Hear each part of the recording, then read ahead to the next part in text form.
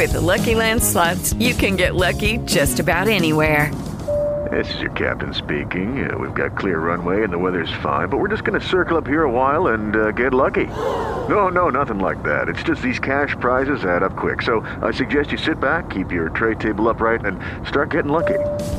Play for free at LuckyLandSlots.com. Are you feeling lucky? No purchase necessary. Void where prohibited by law. 18 plus terms and conditions apply. See website for details. Blog Talk Radio.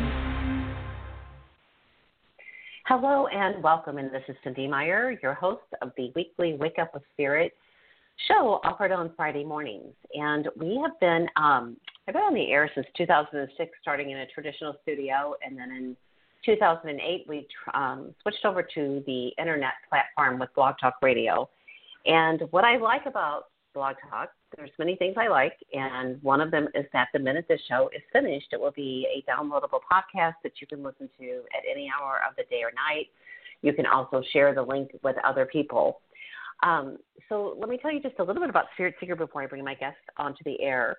Spirit Seeker is a publication that has been on the front lines of healing for over 24 years. We started as a quarterly newsletter, then went to a 6-time-a-year printed magazine, and then in 2002 we went to monthly, and we have been monthly ever since. And we cover everything from the mind, the body, and the spirit to sound healing, to meditation, to all kinds of different things, different ways to approach healing on all levels and just having a healthier, happier lifestyle. So we have been digital online since 1998 with a print magazine in the Midwest and Florida. We also ship to several conferences across the country, but of course, as we all know, the pandemic has certainly changed things quite a bit. And so the conferences are not as much these days, and the one in Chicago was just canceled because, you know, things are just changing. So now more than ever, we need the tools that are offered through people like Normandy Ellis, who's about to come on the air with us. So the last final announcements are we have the monthly magazine, we have the weekly radio show. In addition, we have our weekly email newsletter. And in the weekly email newsletter that we send out to the subscribers, you get to find out about wonderful events. We cover our Spirit radio show and when Spirit Seeker is online, but we also let you know other great things that are happening. And many of the teachers who were teaching in cities are now teaching digitally and online and through Zoom and so many different ways. And so we will be covering more and more the different ways to reach people while we're still sheltering down in the U.S.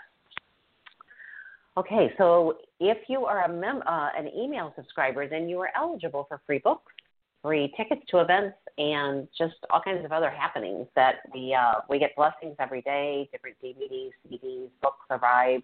And so we share those with our listeners and our email subscribers. So we do drawings periodically, and the only way to be eligible for that is to be on our email newsletter. We do not sell it. If you join us, it goes nowhere other than with Spirit Seeker. So to do that, you can go to the spiritseeker.com website, and there's a join our email newsletter. Or if it's easier to just hit info@spiritseeker.com on your emails, then just send an email to us asking to be added to the email list.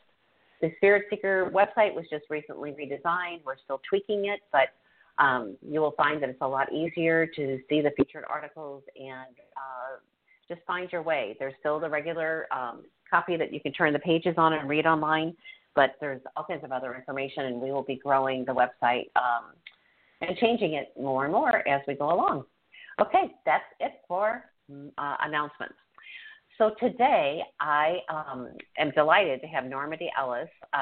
She's been my guest before, but today she will be discussing her new book, Hieroglyphic Words of Power, Symbols for Magic, Divination, and Dreamwork. Normandy Ellis is an award-winning writer, workshop facilitator, and archpriestess of the Fellowship of Isis. She's the author and co-author of several books, including Awakening Osiris and Imagining the World into Existence, and she leads tours to Egypt. She lives in Chesterfield, Indiana, And you can find out more about her at her website, which is Normandy Ellis, spelled NormandyEllis.com. And without further ado, I welcome Normandy. Thank you so much for being my guest today. Oh, Cindy, thank you. It's really great to be here. You have been a busy woman. This book has a lot in it, and but let's just hear your journey. Like, when you were a young, I don't know, when did you start getting fascinated with the Egyptian culture? For me, my parents received this beautiful table covering. It was like a dresser scarf. Remember those back in the day? And it was given to them from this couple that lived across the street from our family. And, I was just a little girl. And it was the Egyptian pyramids, and it was like this, they had like dye and ink, but over the years it turned into just black and white. But I carried that around with me from the time I was a little girl all the way through, and I finally made it to Egypt in 2008. But for you, when did your fascination start? Because you're an expert here. So let's hear your story. Well, I tell this story a lot, which is that I sort of knew about Egypt. I've been studying metaphysics and the occult and especially Dion Fortune. And so it was sort of in my psyche in the background. And one day I met a friend who had just come back from Vietnam, who had been trained by the Rosicrucians to assist souls in transition while he was there because he was a medic. And we began talking about metaphysics and life after death and what you need to know, how to equip the soul. And he suggested, I would say he took my hand, he walked me across the street to the bookstore and said, "Here, buy this book." So it was Wallace Budge's Book of the Dead. Yeah. Oh, wow. Yeah, so this was very direct. It was like Spirit was giving me a definite point in this direction. So I bought the book, but I didn't think too much else about it. However, that night he came over and he had this huge box full of all of his Rosicrucian teachings and texts that you're not supposed to share and pass around. And he said, my building where I live has been condemned and I need to move out. And the problem is I'm leaving tomorrow to go down south. He was worked on a riverboat at the time, and he said, I have nowhere to keep these materials, but I know they'll be safe with you. And, oh, by the way, it's okay if you read them. So I was like, okay. So two things came, and then I moved to Colorado, and he had not come back for his stuff. So I thought, well, I'll just take the stuff with me. He can get in touch with my mother. We grew up in the same neighborhood. He knows where to find her. And I'll send them back when he needs them. I never heard from him. Never heard from him. And a year later, I opened a newspaper and discovered that he had been murdered, and they found his body in the river. Oh my goodness. And at that point, everything he had left me, his gift to me, became very apparent. You're supposed to do something with this. I mean, I would open my closet, and that box with all the stuff in it would start vibrating, and I was like, okay. So when I had to take a translation workshop, I know. Both of those things were in my possession, and I really knew Spirit had directed me to it. So I was in Colorado getting my master's degree in creative writing, and I took a translation workshop, and we had to work in two languages, and I only knew Spanish and English. And so they said, okay, what other language do you want to study? I said, I don't know, hieroglyphs. So that's it. That's how it started. But you know what? They're probably like, they probably expect you to say German or French or, something. And here you are. Hieroglyphs. Wow. No, well, hieroglyphs. So Rosa, had you opened it, but you had probably opened that box by then because, I've studied with the Rosicrucians. Oh, yeah. And it's so many symbols and so many, yeah. Oh, yeah, the symbols were showing up in my dreams. The box was vibrating. Sometimes I could hear it talking. I was like, yeah, there's something here I got to pay attention to, so. Yeah. That's just so interesting. Okay, so then how was this? You just delved into it and So the rest of the journey, like, you just talking. I'll ask questions every once in a while because you have so much knowledge. Just keep sharing. Okay, so what ended up happening is that I got several books that were various translations of the hieroglyphs and some copybooks. And so I started copying the glyphs over and comparing the symbols and realized that there really wasn't a word-for-word translation of the Book of the Dead that didn't sound like gibberish, you know? And so then this is like a 10-year process that I'm studying these glyphs. And I'm translating the beginning of the Egyptian Book of the Dead, Papyrus of Ani, to the end. And then I come back and I start again. And then I come back and I start again. And each time I'm layering different things. You know, I'm looking for how do the symbols resonate to what the meaning should be. And I'm working with hieroglyphic dictionaries at this point. And when you read the text, it's like a literal translation doesn't have any of that beautiful poetic imagery in it. And so I wanted to put that back into the language that I was working with. And so then I went back through and I realized, there's this whole sort of a sound vibration that goes on with this because we know that the voice is part of the vibration over the water that creates, you know, our reality. In the beginning was the word, and that word has a sound. And the Egyptian glyphs don't have any vowels. So it's like, isn't that interesting? There's something hidden in here. And so I started working with the sound of the language in a poetic way, the repetition, the assonance, you know, and so on. And then I went back and I looked at now the mythology is missing. It just says Ra does this, but who is Ra? What's his story? So I go back and I add all that. And in the 10 years I'm doing this, I realized that I'm writing my own Book of the Dead, which is what every single scribe ever did. They wrote the book for themselves. This Book of the Dead means this, you know, to me. This is my story. And so that's what it was. That became Awakening Osiris. And I was a lover of glyphs ever since. This is fascinating. I mean, you know, because the sound is part of the whole healing culture, you know, with, I mean, they knew so much. Like, I mean, the sound healing chambers, I mean, my gosh, like they were built forever ago and they're still perfect. Right. That's right. Right. And, you know, when you're speaking as a spiritualist, which I am, and we talk to the dead all the time, and, you know, you are being impressed with an image, you hear the sound of someone saying their name so that you can pass that information to the person who's sitting in front of you.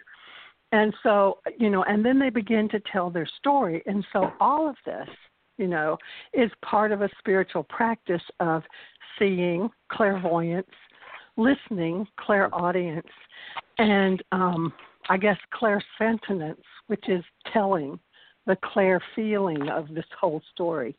All of that was in the hieroglyphs for me. Mm-hmm. Well, and, you know, with you being given that box, I mean, that's so interesting. I mean, there's no accidents. We know that, you know, but right. Here you were with symbols there and then everything else just leading one thing to another. And, you know, I just never realized that in the Egyptian language with the hieroglyphs that they didn't use the vowels. I don't know how I didn't know that, but there's so much to know, you know, but with this book, okay, well, let's start with when you came out with your first book. I mean, had you gone to Egypt yet when you finished your first book? No, I had not. I had never been to Egypt. Egypt had come to visit me a lot, but I had never been to Egypt. Yep. Yeah. When I went to Egypt, no, listen, I understand this because when I went to Egypt, I went with sound healers. There were 40 of us from all over the world that went, and one of the guys who had written this book on pyramids had never been there, and he wrote this whole book on the pyramids. And so when we got to the temple of, Sekhmet, okay, and you know Sekhmet's under lock and key. And so we were told, we were told, do not say a word. Let us, we had guys with us, let us talk to the guards. I mean, there they are with Uzi machine guns, right? And you're like, oh my gosh, like what is going on? But, you just kind of surrender. And so we went in to see, Sekhmet, and this guy was so knocked back by the power of Sekhmet that he hit his head. And I mean, it was just like everything like came at him at once. Well, all of us, it wasn't just him. I mean, we were feeling her power. And I mean, it was just something else. But, I think it's fascinating to write a book about a place you've never been, but it's because you were meant to do that, and that's how this works. People just are, it's like channeling in a different way, if you know what I mean. It is. And, and it was so bizarre to have finally published this book with the very first little advance that I had gotten for the book from my publisher. I ended up being able to go to Greece to visit my mother-in-law who was there. And then I traveled to Egypt. I was going to meet a friend there, and we were going to take my first sojourn there. And the day before I'm supposed to go, my friend who was in Afghanistan at the time with her husband who was in the State Department, her bus that she was riding in went off a cliff. And she did not die, but she was in a coma for months and months after that, which severely changed her life. And I was on a plane to Egypt to meet her, and she was not there. And so my first trip through Egypt, I'm alone, and I don't know anybody. I haven't made any of the arrangements for travel through the country because she had all of that. And so I had to, do it real fast and say, okay, I'm putting myself in your hands. And it was the most amazing thing, I felt like I had. You went by. I'm sorry. I went by myself. I did. I went by myself. I had only traveled to Greece with one copy of my book, and I went to Eleusis, and I said a prayer, and I threw it back as far as I could into the cave as an offering. So, and then I get on the airplane and I go see Egypt. And she took me in. She took me in. And, it's been a blessing ever since. Almost 30 years now that I've traveled to see her. Wow. The Temple of Isis really struck me. I don't know when they moved it to that island, but so the trip that I was on, we just didn't understand because we would have to get up like at 4 o'clock in the morning, and we were whining and complaining. Why do we have to get up at 4 o'clock in the morning? Well, you'll understand later. And then every trip I've ever led. I know. And you just get into the rhythm, and you hear people still bitching after a couple of days, and you're just like, what? Be happy, we're here. And so we understood it after we had 2 or 3 days of that, and then we did some tour at noon in the heat, right, with all the people. But with Temple of Isis, it was extremely striking. We arrived and went by boat, as you know, to get to the island. And so we were there at like 6 in the morning. We got to see the sunrise, and the high priests were there. And, not high priests, but the priests were there, and all of this. And then, we were all given time to do our own time with this energy. I mean, we had some group ceremony initially. Well, then we're leaving. Right. And what a shock. I mean, it was just like when we came out of the Great Sphinx. I'll tell you that in a second. But when we are leaving the island, here come all the boats of all the tourists. Right. It was like 8:30, I think. I was shocked. I mean, I can't even imagine what that would be like to have all those people on that island all at one time. But there they were. And they literally were running and snapping pictures as they were running. And I was like, and I looked, the outside amphitheater there, I mean, everyone on my photos caught all the orbs, and I could see it when I was even looking at it. But all of this energy there, I mean, it was, I'm speaking to the choir here. I mean, it was just, it was just amazingly extraordinary. And then when we went into the Sphinx, the Great Sphinx, that's the very first place we went at our 4 o'clock in the morning, waking up things. And so the lights went out when we were in there, and we had to come out in total darkness. And no one told me. Oh, when you were in the Great Pyramid? And no one told me it was like a crawl space going up. No, you don't tell people. They just, we're going to go on this Great Sphinx. And so here we are. I had a backpack. You had to put it between your legs, and you got it. And so it was fabulous inside, and that was where one of the healing chambers was. And then when we came out, you know how you just like come out that side, like you're out in the side of the pyramid, and there's the whole desert strip filled with tour buses. Like it's just, I mean, I don't know how you do your tours, but you know what I'm talking about. I know, but it's like to have that private time was exquisite.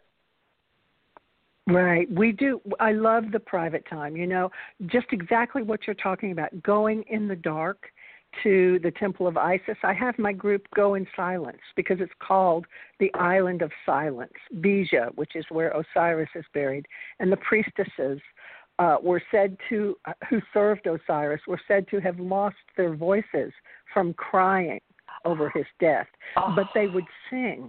They would be able to sing. And so anyway, we would go in silence, and all you could hear was the lapping of the water against the sides of the boat. They'd cut the motor, and you just hear this lapping of the water.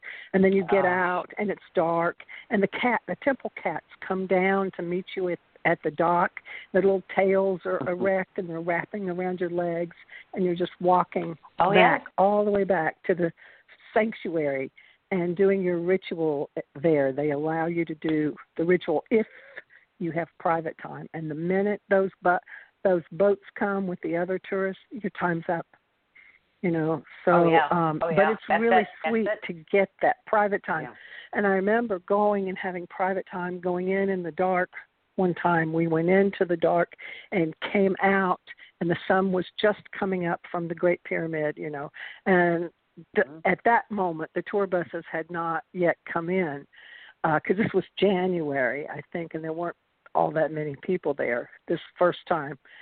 And I remember going around behind the pyramid and lying down in the sand and just watching these birds of the morning surfing the energy waves. They would make these spiral circles around the pyramid until they got to the apex, and then they would shoot off to the next pyramid and spiral down and then come back up. And when they hit the apex, they'd shoot off to the third one. And I just watched these birds surfing this energy, that I had been feeling the whole time that we were in ceremony inside. It was amazing. And, of course, between the paws of the Sphinx, sunrise, it was beautiful. I can't even imagine. Right. Well, and it's like, you're transported anyway. So what is sleep? I really, like, so many people think they have to have all this sleep. And it's just like when you have an opportunity, sleep is by the by. You can sleep later. It's like, but those cats, okay, those cats, I remember those cats because, my former mother-in-law, a Jewish gal from New York, was in Israel, and you apparently can't really come. I don't know. She told me that a single woman from Israel can't come into Egypt or something. It was complicated, but because she was part of the tour, she was able to come. So I didn't really know how to introduce her. I'm like, this is my former mother-in-law, blah, blah, blah. And the second day she goes, I'm your mother-in-law till you get a new one. Stop calling me your former mother-in-law. And I'm like, okay. So we get to Temple of Isis, and she's like a 4'11" person who's now shrunk. She's even tinier, but she's a formidable force. And she hears those cats, and she starts talking to them in cat talk, meowing back with them. Yeah. And they were just like, they just talked back and forth. It was just fascinating. All of it was fascinating. That's great. I love that. I love doing ceremony there because it's just very, like, when did they move that there? Do you know, Normandy? Like, I mean, was it just that it was starting 80s. Okay. Yeah, it was all back right. in the 80s, and when they built the high dam, not the low dam, but the high dam, and that high dam flooded the true island of Philae, and so this whole temple was moved to another island, and that island was sculpted in the shape of the previous one, so that everything could be arranged as it had been. Amazing. Yeah, that's just like incredible. Wow. So when you went on your own, did you just find a guide and you just found you just trusted and found your way to, how did it all unfold? curious. It did. Well, when I walked into the airport, this was before the new airport, and so the minute you walk in, you're just bombarded with people, taxi, taxi, taxi, you know. It's like, oh, my God. Yep. And so I gravitated toward a table where there were brochures about tour guides. And so I looked at these tables, and I kind of felt the energy, and it's like, okay, this one, you know, what do you want to do? And so I only had a week, and I said, this is where I want to go. He arranged for me to have a boat. I got my own private driver and a translator, because the driver, I don't know, for some reason, was not allowed to talk to me, only the official guide, you know. So I get there's a pecking order. There is a total pecking order. Yep. Yeah. And I mean, so here's the story. It's very true. Yeah, this story about that is that I get in with these two people, and I'm going to an oasis, to Hawara, which is the closest in oasis from Cairo.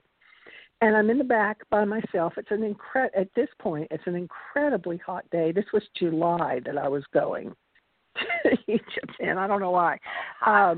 So I'm in the back, and the driver stops every few feet, and the translator, the tour guide, gets out, and he talks to someone, you know, on the side of the road, and they have this conversation, and then they shout at each other, you know how the Egyptians do, and then he gets back in the car, the taxi, and we go a little further, and he kept doing this, you know, and I said to myself, what in the world is wrong with this man? What is he doing? We'll never get to the oasis. And the driver, who's not allowed to speak English, says to me, oh, he just needs to get a duck and bring it back to his wife, because she wants to eat some duck. And if he doesn't bring it home, she'll hit him with a skillet. I thought the guy didn't understand English. Oh, he understood every single thing going on here. How funny. Oh, my gosh. I know. That is funny. Yeah, it was pretty funny. Well, you know, we arrived in Cairo at 2:30 in the morning or something. It was just crazy. And I thought it would be pretty quiet. It is not quiet at 2 o'clock in the morning in Egypt. No. And when we hit the first, you know, one of those turnstiles, like the circle things where you can go in all these different directions, there were camels. There were taxis. There were carts with horses. There was everything, all like in the same little thing, squished together. I don't even know how they drive. I don't know how they do it. It was like, you know, what in the world? Right. And then we went to, okay, I might have it wrong, but is it the Temple of Dendara? That's the one where they have the sound healing chambers as well? Saqqara. Oh, Saqqara. They have okay, them at Saqqara. I knew I didn't say it right. Yeah. Right. And our time, was 11 o'clock at night, and I just assumed we would be the last ones, you know, that would have the time in there. And, oh, no, we came out, and at 1 or 1:30, there was another group behind us. And so I guess they just let private groups come in, like, all night long. I don't know. But then we were going through the towns, and the people are still up. I mean, it's mainly men. You don't see very many women out at all at that hour. But their culture has really changed. And the way they learn English is watching TV. Right. That's what I was told. Well, that's how I learned Arabic, was watching TV. Oh, funny. Yeah. That's a hard language to learn. Yeah. It is. Yeah. It is. So do you read it, or can you speak it as well? I speak certain phrases. I don't have a lot of, words at my disposal. The ones that I need to know, I learned. And I can do numbers now. I can read numbers as well as speak the numbers, but they don't expect me to know what the numbers are. So it's fun when I'm shopping and I know what they've marked it as, and that's not what they tell me it's worth. So you know. So it gets to be some fun culture. Haggling. Yeah. Yeah. Yes, and they enjoy that. Yeah. But talking about your book, okay, this brand new book, the Hieroglyphic Words of Power. I love how you described that you started working with the symbols and you would draw them and then just put them and the information would come to you. So let's talk just a little bit about what that process was like and because as much as you'd work with the hieroglyphs, it sounds like with this book you did it a little bit differently, unless, maybe you described it, No, but that's I was true. like, wow. Yeah. Yeah, that's true. When I was doing the first book, I was not an ordained spiritualist minister, nor was I, even at that time, a priestess of Isis. I became that later. But when I was doing this particular book, Hieroglyphic Words of Power, I'd been studying the hieroglyphs for years. But this time, I kind of went back to my childhood where I loved to draw and to paint, and that I would understand something if I could draw it and paint it. And so I began to practice with the hieroglyphs and just draw them on these little cards. I wanted to put them on papyrus cards, which are, leaves of papyrus, because I had seen the shaman in Peru reading coca leaves, with the dots, patterns, and stuff on them. And I thought, you could do the hieroglyphs that way.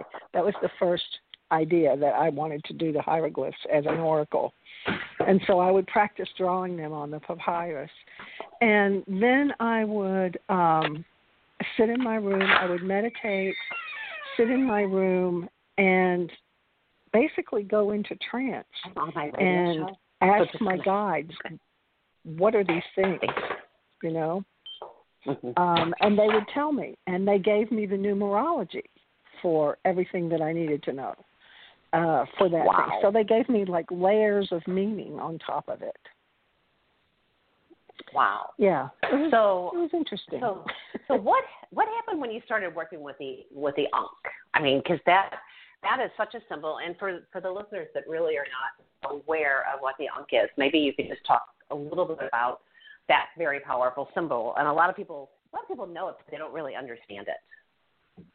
Right. Well, Ankh is basically, it looks like, if you know astrology, it looks a little bit like the glyph for Venus. Okay. And if you don't know astrology, it's that woman with the arms out that you see on the bathroom door as opposed to the male symbol, okay, which is a little more phallic looking. So an Ankh is similar to that. Now, an Ankh is, it is considered the image of Isis. It's the image of life. It's the image of motherhood. It is the womb, with the very masculine stem that's inserted, let's say, into the womb. And so it's the image of birth and life, okay? And it's that whole constellation of energy about eternity, beginning, ending, starting again. It's the key to life. And it is through the mother that the key of life presents itself. I really like it looks how like a baby crowning. I never thought about that, but you were right. I never thought about that. How interesting. I used to be a nurse, so I've seen a lot of babies born, so I know all about that phase of it. I bet you have. Yep. Yeah. So I'm just going to read just a tiny bit from the article that is in the July issue of Spirit Seeker on page 4. Okay. The Ankh particularly invigorates those who have entered the afterlife. For example, the goddess Hathor fondly offers the Ankh to her newly departed companion Nefertiti and the Duat. The goddess holds the Ankh to the queen's nose so that she may breathe in the fragrant renewal. Whatever seems to have died, person, project, love, yet it shall be renewed and live again. Like the Sa hieroglyph, which the Ankh resembles, it offers magical protection. One more sentence. Still others suggest that the Ankh may represent a sperm penetrating an ovum at the beginning of life. And then you say, I do not dispute any of these ideas, believing that these similarities are the way one's mind constellates a fuller poetic meaning of a symbol, albeit somewhat abstract image. And then, I'm sorry, I was going to quit, but I like this. The Ankh, often offered by the hands of goddesses, becomes an especially feminine symbol. And then it was very much like you were talking about. It's the Ankh represents the mother in the womb through which every one of us are connected. I mean, how beautiful is that? It's just, It's just so it really all of is it sweet. dovetails together. Right. Yeah. Life after life after life, repeating lives. Well, here's another little thing. The scribes were really fond of puns. And so some people have said, and including some scribes, said that the ankh was actually an image of a sandal strap. So you could think about that where, one strap goes between your toe, and then there's a band that goes across your foot, and then there's a loop around your ankle, right? Oh, how interesting. So they said the ankh was a sandal strap. And why was it a sandal strap? Because it was related to Ramses the Great. He gives life wherever he puts his sandals. That's what he says. Wherever he puts his sandals, there is life. And the story was that he had so many courtesans, and he parked his sandals under their beds. Oh, my goodness. And so the scribes found that very funny to talk about his sandal straps. Oh, my goodness. There's a lot of knowledge in that, right? It's like the code word for fertility a little bit. Yeah. So that's probably where the fertility partly came with this. How interesting. Mm-hmm. So let's talk about the Hathors just a little bit, because I have always been fascinated with, that's what took me to Egypt, because I was studying sound healing, and then all of a sudden the Hathors just, like you could feel them. You could actually feel the Hathors talking to you. And I love how they were so telepathic and just able to beam love, beam all kinds of stuff. So let's talk about the Hathors for people who know nothing about, like, who are the Hathors? Okay. Well, Hathor, for one thing, is considered, Hathor herself is considered a cow goddess, and there are 7 Hathors that accompany her.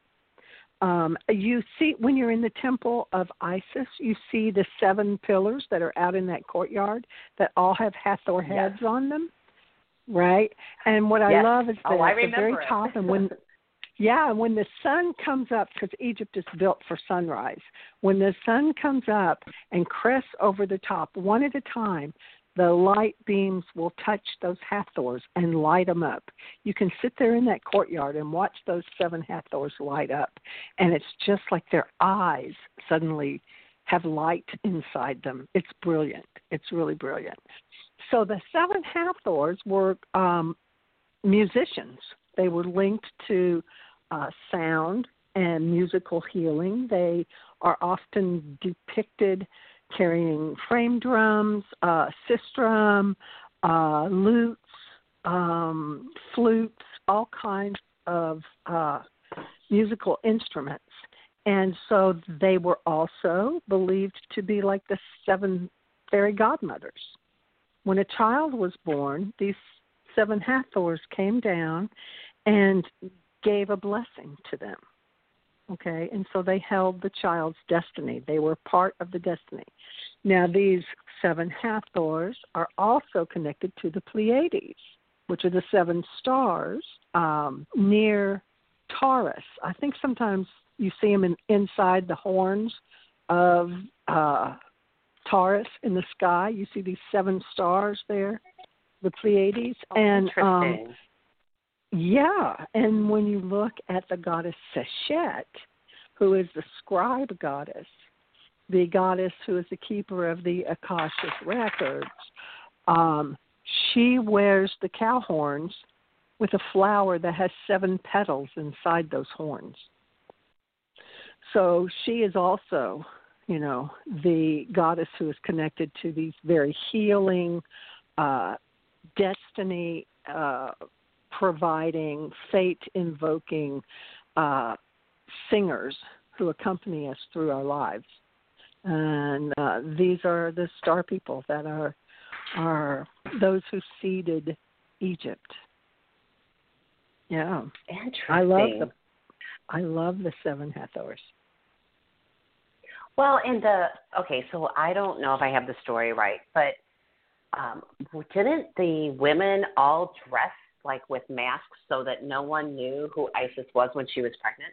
Or do I have that incorrectly? I don't know. I never heard that, but that would not surprise me, and I love that story. what I was told. Tell me more about it. I'd have to look back on my notes, but what I remember is that the 7 pillars had to do with the whole Isis energy, obviously, but also the women did not want to disclose who was Isis pregnant, and so they all wore these faces, and so no one really knew which one was Isis. Right. I don't know. Well, maybe that would that's make wrong. sense. Since you don't. That would make sense as to why Isis and Hathor get confused. Yeah, because they all wore the Hathor mask. Right. And they all looked the same. All these pregnant women were walking around to protect her identity. I don't know if that's true, but I just wondered because I was just like, how amazing, just how connected they all were. Isn't that interesting that even in this day, there are women who wear veils to conceal who they are, even in this day, in that culture. If you thought about it that way, you wouldn't be as worried about these women walking around in their black hijabs and veils, Mm-hmm. I know this with wearing masks, we're all seeing each other's eyes much more, and the kindness in some eyes, when you connect, and then in other eyes you can just, think about it. I mean, we're all like totally different experience. And it's like, it's through a lot of cultures, where, well, we know this, but I also really like how you shared just some different insights. And one is, number 6. I really like this one. Our family connections are lifelines to the world. Keep those connections, love, light, clear. If there are family rifts, release and forgive. Life's too short for anger. Your body is a temple for spirit. Care for it. Let hope in. The Ankh here may indicate in addition to the family. So you went through all these different ways of working with that energy. Whatever you want to talk about with that, because I love this article. I was just like, oh, my goodness. Okay. And the book is fabulous. All right. Thank you. The one you read has to do with the numerology of 6. So each one of those 9 things is a numerological application of the energy of that particular symbol that we're working with. And 6 has to do with health and family and love. Okay, so when you're in a 6-year numerological year, that's what your life tends to be about. Taking care of other people, taking care of yourself, being in relationship. That type of thing. When you're in a 9-year, which is a conclusion of something, so all the 9s, the listing is about how that energy comes to an end before it begins again. So it's all numerologically based. And how I use it is when I'm reading for someone, let's say, I decide to draw a card for them. I ask them the month and the day of their birthday, and I figure out their number, and then that's the interpretation that I use with it. So we're in a 4-year, which is my understanding that it's about unity. So would I look at your number 4 that you're talking about with the Ankh, like put your work under a microscope? Would that be, or is this totally different? Okay, read the number 4, and I will tell you how that applies to this year of 2020. Okay. I mean, because we have so much going on in our world. Okay, so here it is. Put your work under a microscope. Investigate what will make it pulse with life. Listen with a stethoscope to what you have not been hearing. Hear it now in order to fix any irregularities. The big list of things that you want to accomplish today, this month, this year, in your life. Doing is being. Okay, so how I'm going to interpret that for this year, 2020. First of all, is that it's 22, which is what 2 plus 2 equals a 22 in this case, is a very powerful number of initiation. Okay, so it may, equate down to a 4, but it's in and of itself, it's a powerful number of initiation. And 2s, it's 2 2s, so it's all about learning to work together cooperatively. with each other, and with spirit. Okay, so that's the master number of 22. And we are on a brand new plan. When you hit a master number, you're booting up to a new level. Well, isn't this just the beginning of the age of Aquarius? Yeah. We are at this moment where we are getting ready to transition from the age of Pisces into the age of Aquarius. And we had, excuse my French, damn well better learn how to work together. You know? That's become very obvious. Yep. Okay, and then when you go down to your main number to 4, you're talking about working the plan. What is the plan for my life? And we're saying put it under a microscope, trying to figure out, well, what's that coronavirus? How do we figure it out? We put it under a microscope, right? We have to look at it. We have to find its pattern. We have to figure out what the foundation of it is. What is it trying to teach us in its appearance in our world? And then how do we move forward with our lives and transmute this into something that we can survive, you know? The other thing I think that's important about this number 4 is it's hard work. You know, 4 is not easy energy. 22 is even less easy. 4 is about hard work.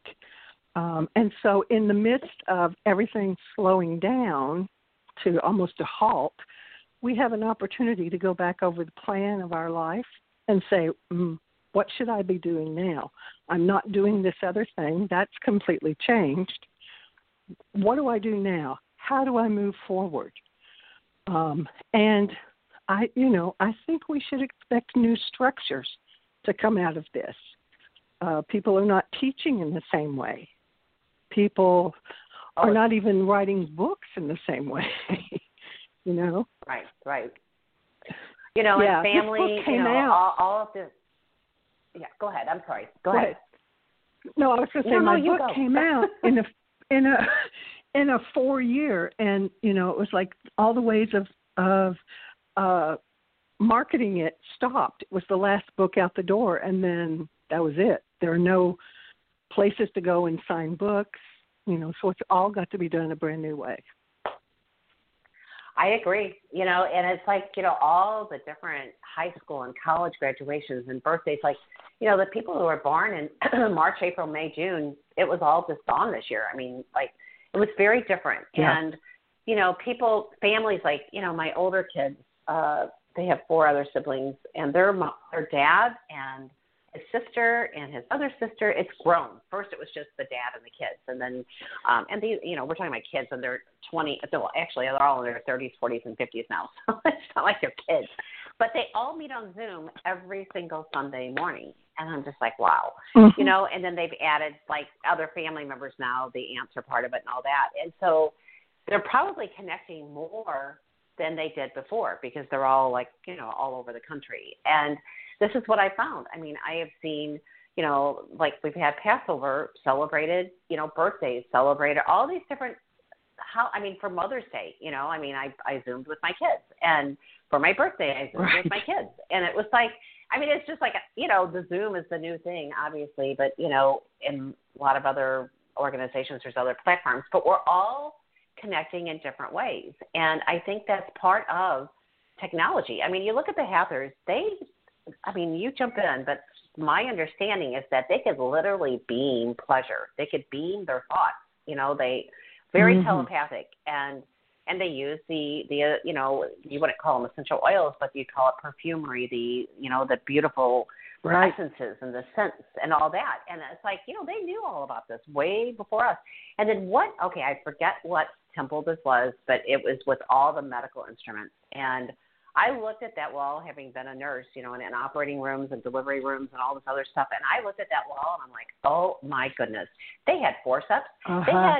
They had the pacifiers that, you know, the little nukes that were shaped clay in the shape of the baby's mouth, well, just like we use today.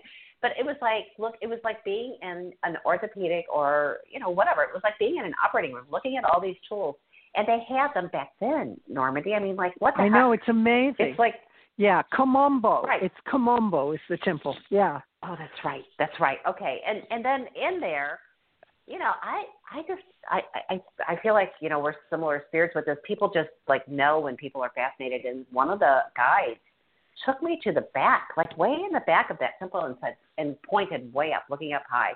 And you saw ships, what looked like helicopters.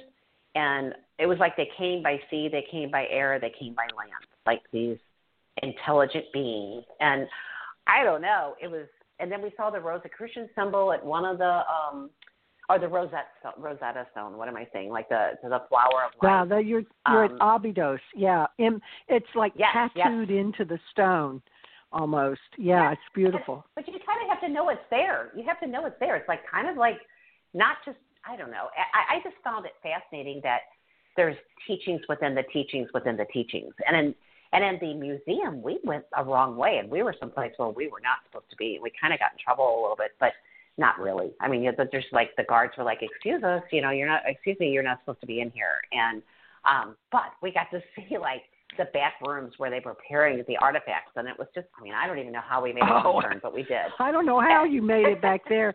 I've tried to get back there for years, and they keep saying, "No, you cannot go. You are not a doctor. You do not have your PhD." Well, I thought, to hell with that. I'm going to go get my PhD, and I just finished it this year. So I can go back in that back room next time and say, look, see, I got it. Oh, yeah. When you see it, you're just going to be fascinated. It's just like things everywhere, but each person, like each table has like, I don't know. I thought it was fascinating, but obviously we were in the wrong spot. But Normally, like your book coming out right now, and I just want to tell the listeners, if you want to know about Egypt, this is the hieroglyphs. She's got all the different deities and all the different hieroglyphs, and each one has a page, not a page, but a section.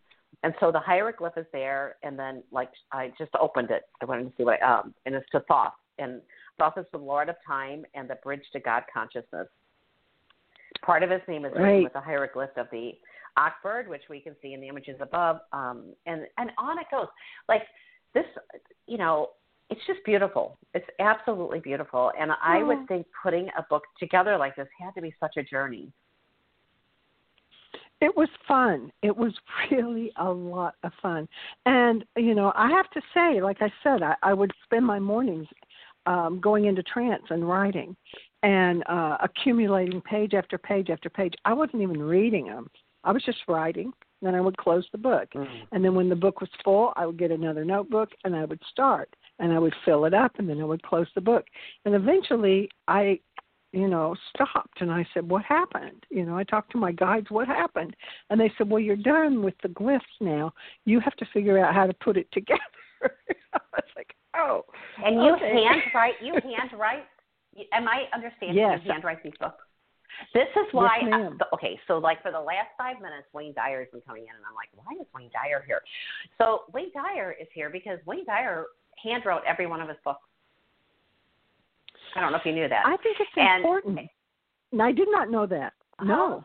Well, there's something to be said. This is why when you write affirmations, if you just listen to them, or there's something way more powerful when you write the affirmation, because there's something between the mind and inscribing it on paper. There's something between that process that's very, very powerful because you're seeing it, you're writing it, there's the whole energy in it, is imbued with it.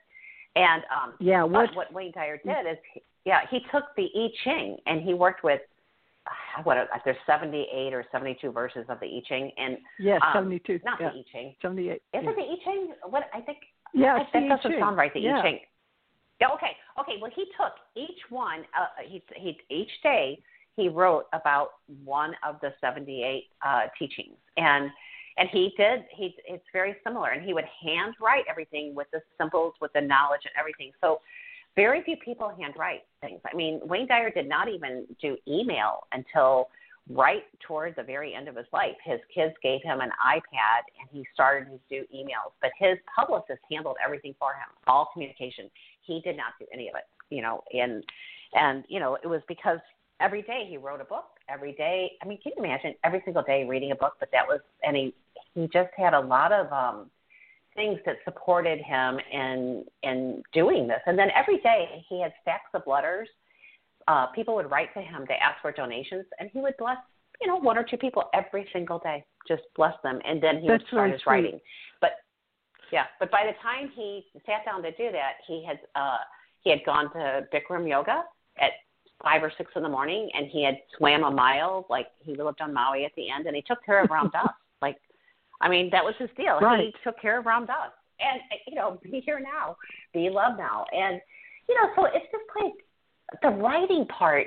I just love that you hand wrote these books. I just love that. You're the second person only that I've encountered.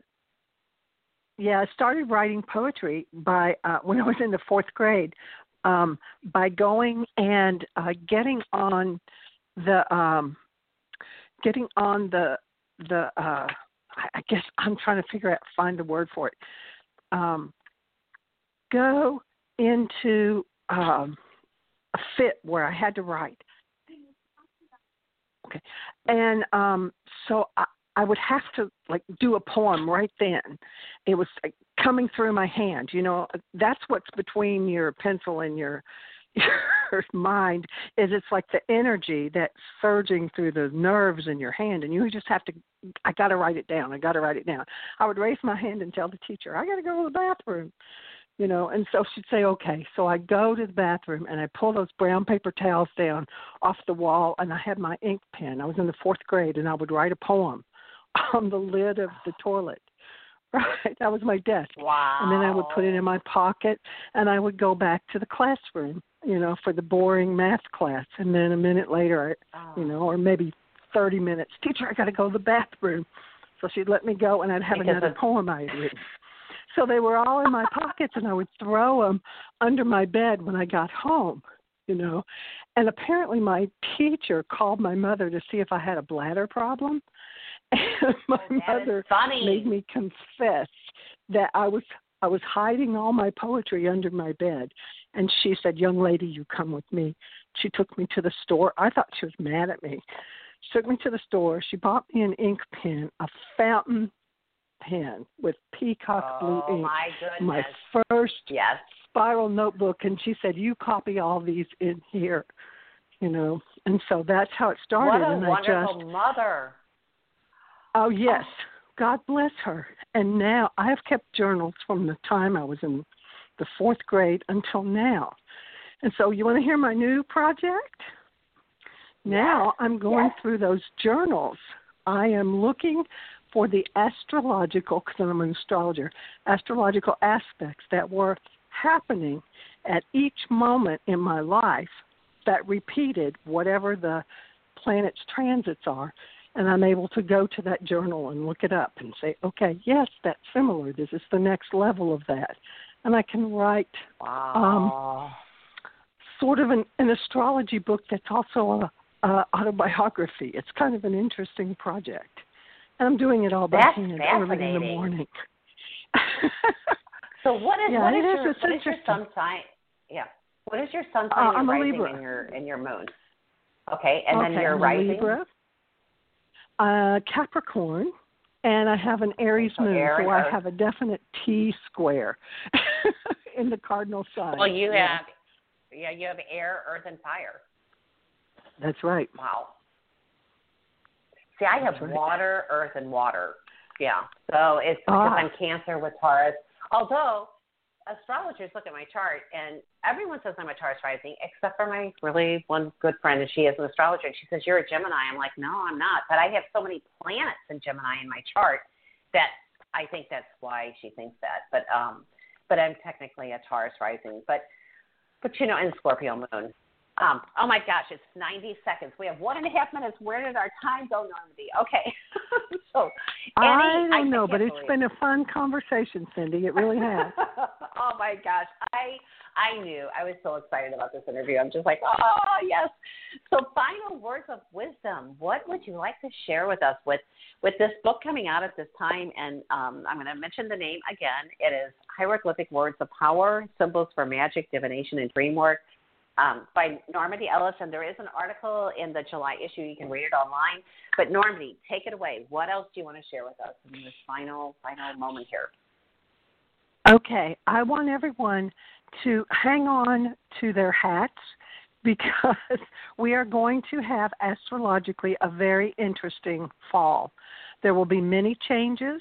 We are going to be moving into a brand new vibration, and I want people to think about how they have used the silence of the coronavirus time to manifest, to cook their new destiny. If you're not using the silence to cook your new destiny, think about it now, because it's going to pop into 2021. Okay? That's what I'd like to say. Yeah, beautiful. Thank you so much. Thank you, listeners. Share the link that you found your way to the show. Within 5 minutes after the show's finished, it is downloadable, so you can listen to it again. If you're like, what did she say about blah, blah, blah? You can re-listen to it. You can share it with your friends and family. And please like the show on Blog Talk. They like it when we get liked, and then they give us a little more from the promotional standpoint. So thank you all so much. Normandy, thank you so much. One day I'm going to Egypt with you. We're gonna combine a group. I just know it. That'd be great, Cindy. I would love it. Oh my gosh, I would love it too, because there was so much I saw when I went that, the first time you go, it's so much to take in. So I would love to join you and experience that with you with your vision. So thank you all, and just have a beautiful day. And remember what Normandy just said. We won't have a time like this in history again, probably ever within our lifetime, with this quiet, and it's a global quiet. So we really need to take advantage of listening and look at the 4-year, which she shared. It's hard work, but we're all gonna get there. So thank you. Have a wonderful day. Namaste, and Normandy, stay in touch. Okay. Thank you so much. All right. Thank you, Cindy. Bye-bye. Okay. Bye. Bye. Talk to you later.